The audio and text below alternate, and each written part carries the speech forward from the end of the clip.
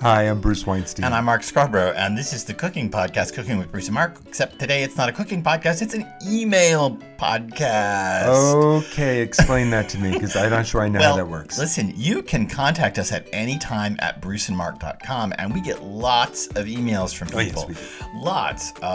You can contact us through our website, bruceandmark.com. You go right on the splash page. There's a way to email us. They actually all come to me, Mark, the writer, and I see all the emails and I answer them. And sometimes we get questions about podcast episodes and what we've done. And I've always just answered them privately, but we got a giant email. Well, we did because we took that hiatus and we didn't have answers for people. I know, and this person came in with 6 terrific questions. And so I haven't seen this email, just so everybody knows. This is actually, I feel like I'm like on this 1950s quiz show. So I'm not going to name the person on the air because I don't think that's cool because I didn't ask their permission. But I am going to say it's a him, which I already said, and he wrote this giant email. Was it Buttigieg? No, it's not. And he wrote this email, and so it's 6 really nice questions, and I want to answer them. So I'm going to play the quiz. I got the papers here. I'm like an old newsman with his papers on the desk. And I'm blindfolded. Right. Okay, anyway, so I'm not going to touch that, which is usually what happens when you're blindfolded. Anyway, I'm going to read you the questions, and we'll see where we get. So The first thing is he bought our book, The Instant Pot Bible, and he notices there are 2 different cooking times. One says max in the box, and he says, I forget the other section. I don't have the book in front of me. I'm assuming max is for the Max branded Instant Pot. So all the other brands I use rolled into the other line on the cooking table. Now, let me just explain. If you don't have the Instant Pot Bible, our big giant tome, everything is put in charts for the various sorts of Instant Pots, the different brands the different models that the brand makes. So now I'm going to turn this over to you and let you explain exactly what it is between the Max and the other lines. Okay, so the first thing I want to do is clarify what you just said, which is the difference between brands and models. A lot of people say, well, which brand of Instant Pot did you get? Instant Pot is the brand, right? It's not Cuisinart, it's not Fagor, it's Instant Pot. This is hard because it's just like a Kleenex has come to mean tissue. Do you want a Kleenex? And then they don't hand you a branded Kleenex, they hand you a store brand. Yeah. And where I'm from in the South, it's like Coke. Because we always ask, what kind of Coke you want? The first time he said that to me, I assumed I was getting a Coke. I'm like, well, I want a Coke. What do you mean? He said, well, do you want an orange Coke or Sprite? What do you want? You want orange or you want Sprite? What kind of Coke you want? You want Dr. Peppers? And why was that always plural when I was a kid? Dr. Peppers? And why is that a Coke? Well, it is. It's kind of Coke. Well, anyway, so let's skip that and say, okay, so we're talking about... So Instant Pot is the brand of electric pressure cooker, and they make many models. Right. And every one of their models, whether you have the Luxe, the Duo, the Max, or the Ultra, cooks at low pressure and high pressure. The Max has a 3rd pressure setting. It's called Max. And so while all the machines have 2, the Max has 3, and we accommodate for that in our recipes, telling you what you can set it on and giving you the timing if you use that Max. So if you don't have a Max machine, you ignore that column in the chart that says Max. It's actually a row. Okay, you ignore that row in the chart. They go across horizontally. And so the first row is for the Max machine. If you don't have a Max machine, row is for every other sort of Instant Pot. Now, I will say that up front that these books, somehow the South has invaded my mouth. I will say up front that these books are written specifically for Instant Pots. They're not for other brands of pressure cooker, Fagor, as we say in America, or Cuisinart. Those all have different pressure settings from the Instant Pot. Well, they also say they go to high and low. What Right. Mark means is that those high and lows are not the same. Not necessarily. It's not the same pressure and heat as the high and low in the Instant Pot. Right. In general, the Instant Pot machines are higher pressure number and hotter for their low than the others, and the same thing for high. Just over 12 pounds per square inch in the normal Instant Pots. In everything except the Max. Most of those other brands of electric pressure cooker are between 9 and 11. Under high pressure. Under high pressure, 9 to 11 psi, pounds per square inch. The most instant pots are at 12, just a little over 12, and the max is actually up at 15. And what's so revolutionary about that is the same pressure that stovetop pressure cookers cook at. No electric maker has done that before. So you can actually cook in your electric now if you have a max as quickly as you can in your stovetop. Okay, we've really taken a lot of time for that question. So let's go on to the second question. Okay. I've made a few items from your sheet cakes and slab pies. I should say this is a book that came out several years ago, and every single thing is made in a 13 by 18 inch sheet pan, a giant what's called a half hotel sheet, if you're into industry terminology. It's a bigger pan than many people have as their standard sheet pan. This is the big old half hotel sheet pan. Serves a crowd. And this book, everything was made in this exact same pan. So once you buy your 13 by 18 inch lipped pan, you can make every recipe. Oh my gosh, it's so many recipes. But he says the cinnamon roll cake turned out great. Well, that's good. I love that. Then I made the classic cheesecake. It turned out wonderfully, tastes great, but I had a huge issue. When trying to cut the thing, the knife kept sticking to the cake, and when pulling up the knife, it kept ripping apart the top layer, making it look horrible. Not something I want to serve to guests. As you say, you eat with your eyes. Oh, we do? We said that? Oh, that's nice. So is there a trick to get the cheesecake out of the pan to cut it, or some way to cut inside the pan without tearing the cake? Yes. This is not a problem of using a sheet pan and making a sheet cheesecake. This is a problem of cheesecake in general. Yep. Even if you have a 3-inch tall round cheesecake, when you stick a knife into it, straight down into the cake, and then you pull that knife straight back up, half of the cake is going to come with you, ruining the top of it. Half. That seems a little bit of a, from my literary background, a lito tease, a gross exaggeration. Anyway, go on. I love gross things. So what you have to do is the same thing you would do in a round normal cheesecake, which is use either a wet knife, right, or once you cut that straight down, so you put the edge of the knife straight down into the cake, right, rather than lifting it up, you drag it straight through the edge of the round cake. Now, the way you do that in a sheet pan is you put the knife down and you start to pull it. Put it down on the table. You put it blade edge down into the cake. Okay. And you start pulling it towards the rim of the pan. Mm-hmm. And as you get the blade towards the rim, you start lifting up the back of the blade till only the point is left at the rim, and then you take it out and you have reduced your drag on the top of that cake. So you stick it into the cake, you drag it towards you, mm-hmm. And toward then the rim of the cake, and as you get to the rim, you tip the knife up like on a little axis, as if the point is a fulcrum. Right, as if the point, and you made fun of me for using litotes, as if the point is a fulcrum, and then by the time you get to the end, the point is what's sticking straight down, and you pull the knife straight up. That, but also a wet knife. A wet knife is key to getting cheesecakes out right. The other trick, and this works in almost every cake and pie in that book, if you have a board scraper, if you don't know what that is, it's basically an 8-inch wide metal rectangle with a handle, and it's used to scrape flour off of your cutting boards and your surfaces. I use that all the time to cut sheet cakes. I put it in, it makes a perfect straight edge, and then rather than pick it straight up, which would then also cause the cake to pull up, I just drag that all the way along to the edge and then carefully pull it up, and making sure I don't bring too much cake with it. But I make sure that's wet too. Okay, third question. And this is from the podcast.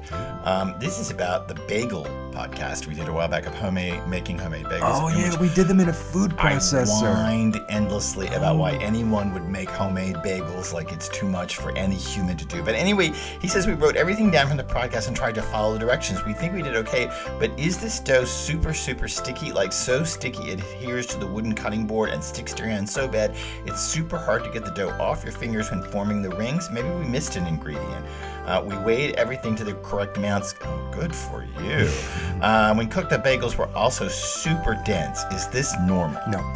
They were dense because the dough was too wet. Right. The dough shouldn't be that sticky. Right. What we say in the recipe, and when I listened to that podcast, it says that you have the dough, it's in a food processor, right, and the dough will form a satiny ball on top of the blades. Well, it won't do that if it's very sticky. So clearly, what you did was it was sticky, and then you pulled it out because you used the amount of flour we said to.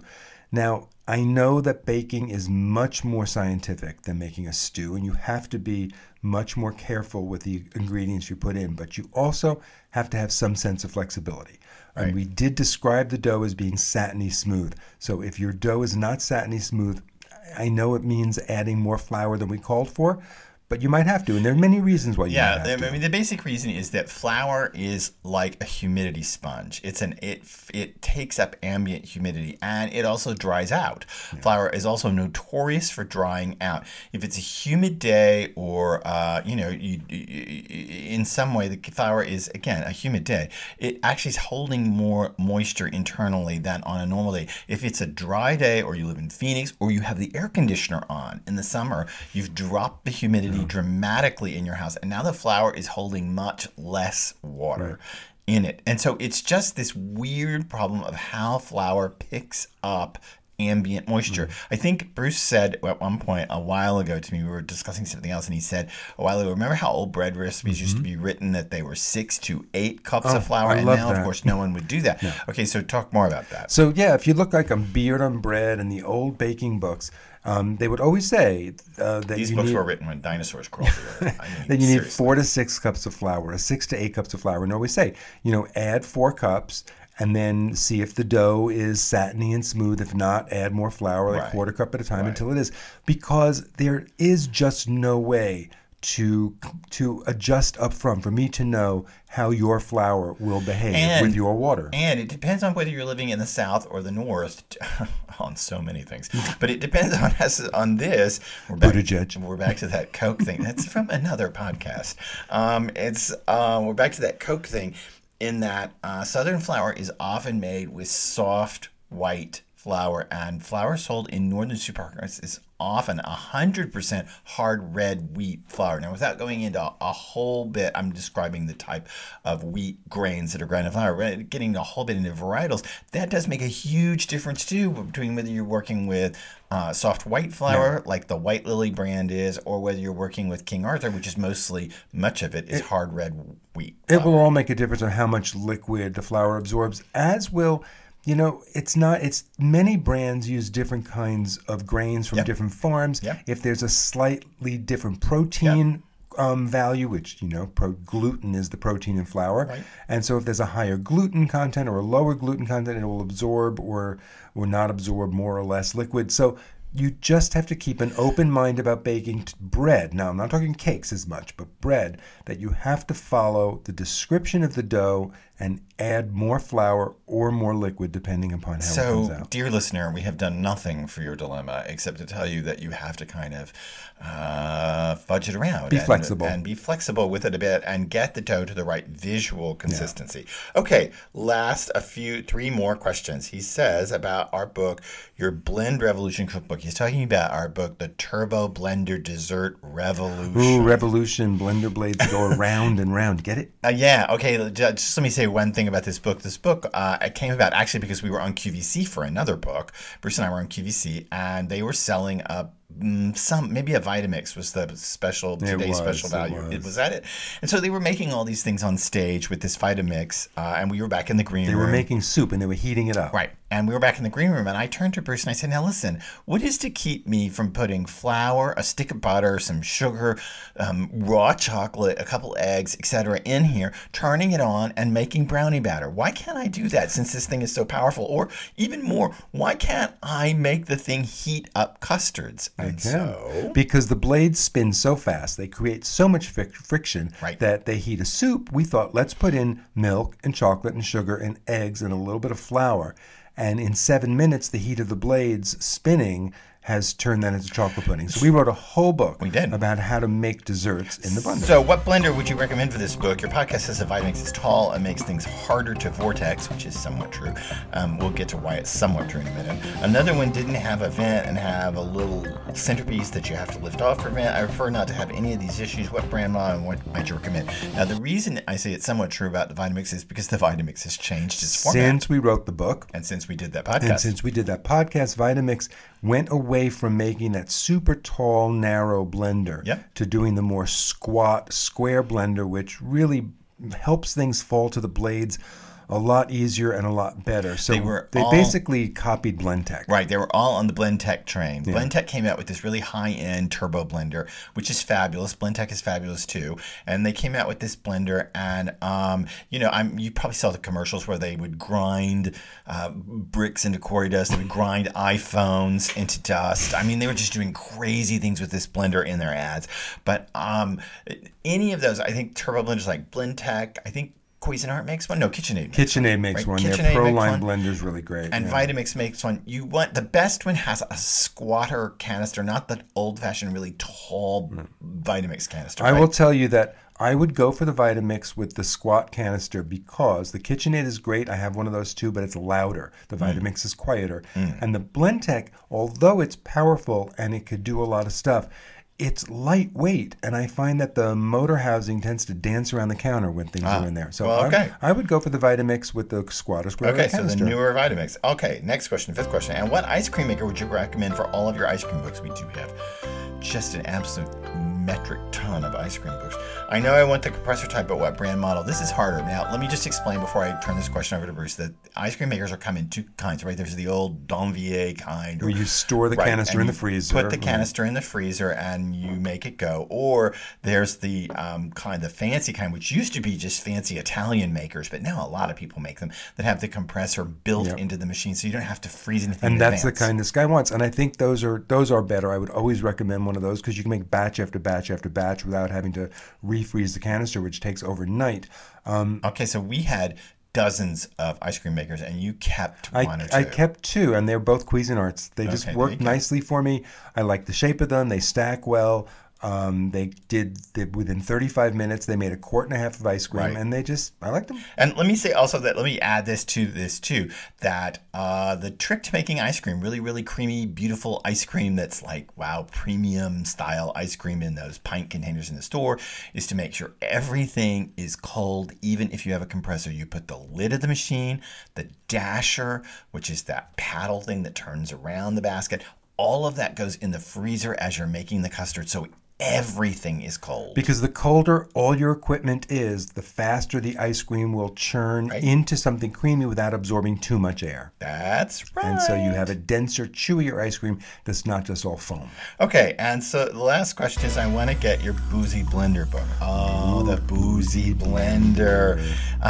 Will a Ninja work okay for this book? I currently have a Ninja, and it shouldn't melt the ice, but still be powerful enough to blend everything. Or do you have a better blender? If your Ninja can make a frozen daiquiri if you make a smoothie, it's a blender. In this case, you're not looking for anything to super pulverize ice. You don't want a superpower blender. A Ninja should be just fine. You know what? Don't buy a new blender. Open the book. Make a drink. If your Ninja makes it the way you like, great. If you find that it doesn't crush the ice enough, then go buy yourself, put it in the Vitamix. I like the old, and the Vitamix is good. And I like those old-fashioned, what are the ones with the metal canister? Wearings. The Wearings. And the only reason I like them is because the metal canister frosts. It gets a little frosty. You kind of know exactly when it's ready. And you do. You know exactly when the drink is ready. I'm going to tell a story about the Boozy Blender. Say it. Boozy Blender, fun. Yeah, okay. So here's the deal. We got this book a while ago, and it's a small book, and it's about frozen drinks. And if you don't lead the creative life, you may not know this and write books or act or are a musician, but I'm going to tell you, anybody who lives a creative life knows that at every single second of your life, your career is about to implode. Oh, every time the curtain goes down or the doors close or you finish a new book, it is the last time you're ever going to work. Right. And so we had come to a point where we thought we had written a huge book for Random House, the great big pressure cooker book, and we were convinced that our career had ended. The book sold, even though we sold like 40,000 copies on QVC in one night. The book sold really well, but we couldn't come up with another book idea. Random House didn't seem terribly interested, but anyway, they ultimately did, and they approached us about writing a book about frozen drinks, which was great, and blender drinks for the summer. But it was like a breath of fresh air. Like, oh my God, we've survived. Project. So we met our editor publisher, in New York City at one point for Chinese food. Because where else am I going to eat? Oh God. Anyway, so we met for Chinese food, and she was already at the table when we arrived, and we walked at the table, and she said, "So, Boozy Blender, fun." And it was was so diminishing. It was like she taken scissors and just cut mine off right there. Like I was like, oh my God. So your career, fun.